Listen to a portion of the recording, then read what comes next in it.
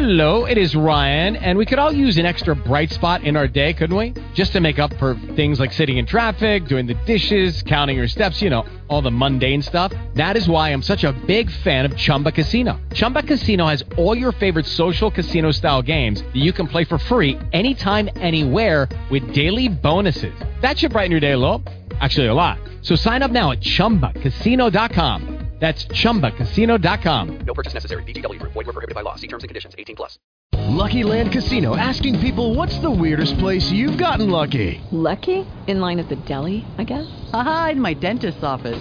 More than once, actually. Do I have to say? Yes, you do. In the car before my kids' PTA meeting. Really? Yes. Excuse me, what's the weirdest place you've gotten lucky? I never win and tell. Well, there you have it. You can get lucky anywhere, playing at LuckyLandSlots.com. Play for free right now. Are you feeling lucky? No purchase necessary. Void where prohibited by law. 18+. Terms and conditions apply. See website for details. He and doubtless are many people who think I did seek to bribe him. But I'm not on trial for that. Now, I'll prove it to you. I'm on trial because I've been a lover of the poor, a friend of the oppressed, because I've stood by labor for all these years and have brought down upon my head the wrath of the criminal interests of this country. Whether guilty or innocent of the crime charged in the indictment, that's the reason I'm here. And that's the reason I've been pursued by as cruel a gang as ever followed a man.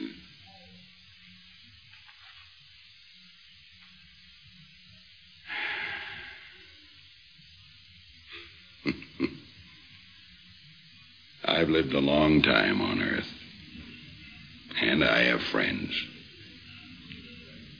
I've stood for the weak, the poor. I've stood for the men who toil.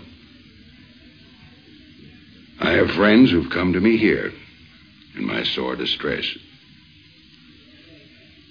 I have friends throughout the length and breadth of the land. And these men are the poor and the weak and the helpless, to whose cause I've given voice. If you should convict me, there'll be people to applaud the act. But if in your judgment and your wisdom and your humanity, you believe me innocent and return a verdict of not guilty in this case, I know that from thousands and tens of thousands, yea, from millions of the weak and the poor and the helpless throughout the world will come fervent thanks to this jury for saving my liberty and my name. The jury, in this case of Clarence Darrow arguing in his own defense against a bribery charge, the jury was out for 34 minutes. Their verdict, not guilty. Books have been written about Darrow, notably Irving Stone's fine biography and a not-so-fine autobiography that Darrow wrote in his later years. Darrow's defense of Loeb and Leopold made up an important and verbatim part of Meyer Levin's bestseller, Compulsion. And, of course, the Scopes trial brought the pure Darrow wit and courtroom poise to the stage in Inherit the Wind. There is something of a Darrow boom on these days, quite apart from the Chicago celebration of the 100th anniversary of his birth. Part of it might be that we now are living in the age of the organization man, in the age of the peer groups and psychological motivations. Darrow, in his wild, image-smashing, sentimental, and humanitarian way, would be out of step today. And perhaps we are not only interested in the Darrow character, but a little bit wistful as well. There is a great nostalgia in the memory of Darrow, a nostalgia for the America of yesterday, of all the torments and the trials of a century in its teens and its 20s, in its adolescence. And Clarence Darrow brought dignity to that era. Today in Chicago, at the celebration, they filled a round table with old friends of Darrow's and called it a seminar. Lowell Mason, a Washington attorney and an old friend. Clarence Darrow once told me, he said, Lowell, you are the happiest individual I have ever met. He says, you know, there's two kinds of people in this world, the happy and the well-informed.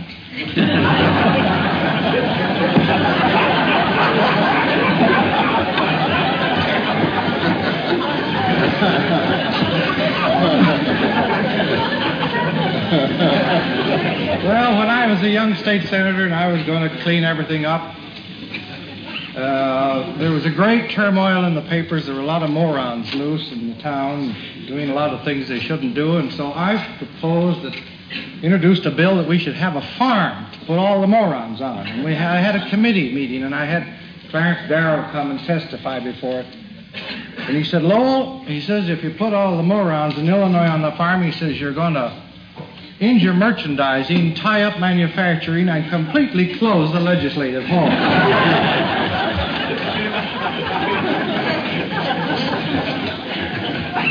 You have been listening to a special program about Clarence Darrow, the great American lawyer. It has come from Chicago, where the Darrow Centenary is being held. I am John Chancellor of NBC News, Chicago. Listen to news every hour on the hour over most of these NBC radio stations.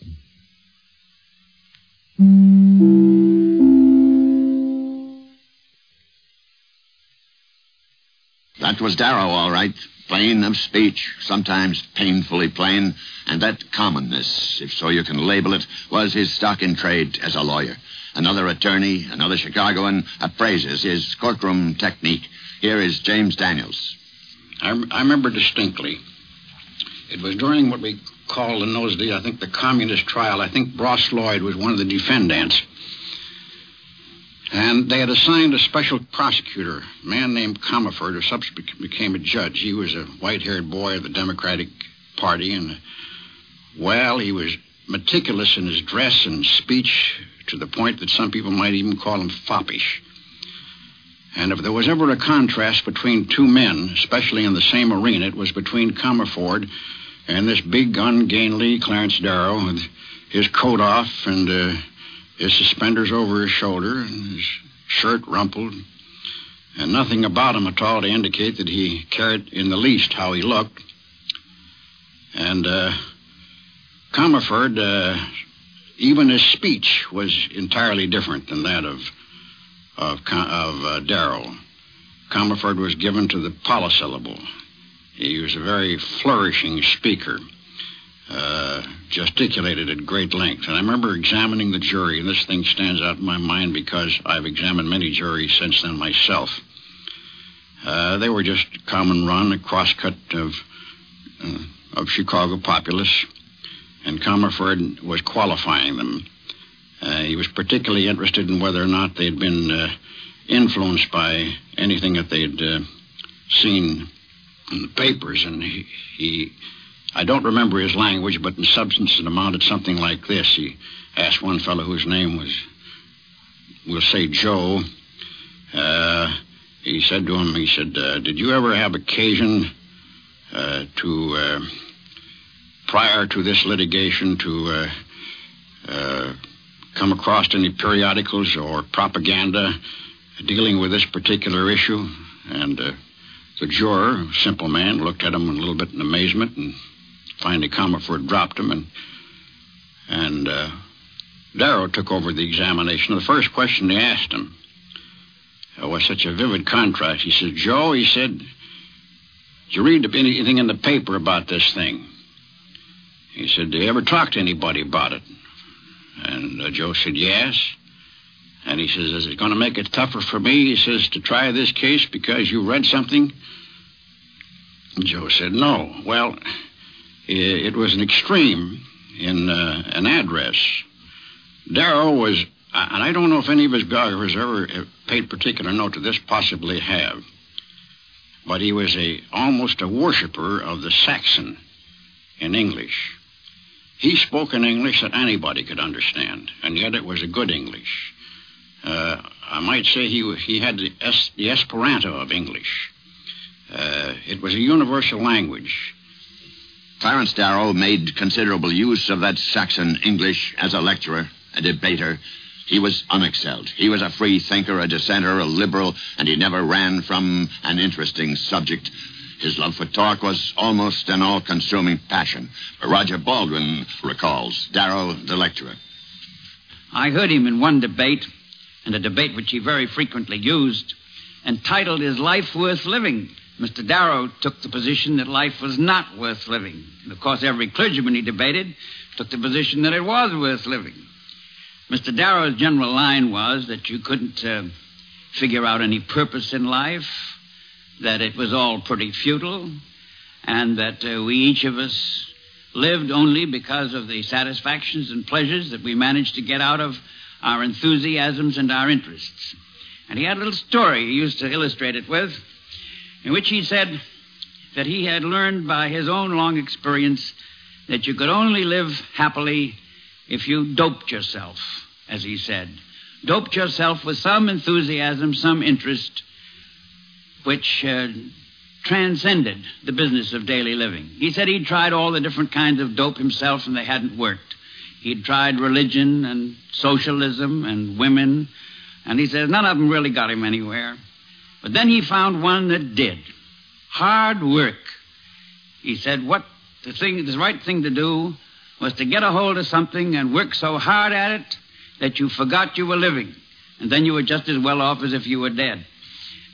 Well, this witty and cynical line, of course, got audiences, and it also got his opponents confused. It was a hard line to beat. He enjoyed this. He enjoyed it so much that it really contradicted his own notion that life wasn't worth living. Biography and Sound will continue after a 10-second pause for station identification. We continue with Nightline's Biography and Sound. Clarence Darrow, attorney for the defense. Again, W.W. Chaplin. Darrow's quick mind, his ability to debate simply the most complicated of subjects, is remembered well by another debater of note, by another dissenter of note. Here is Norman Thomas. His brilliance was devoted to showing why a man was not guilty, why a conventionally accepted belief was not true. An episode in my own experience illustrates that point. Charles Evans Hughes, then Secretary of State, had approved a protocol by which the United States would join the World Court. The issue was controversial, and I found myself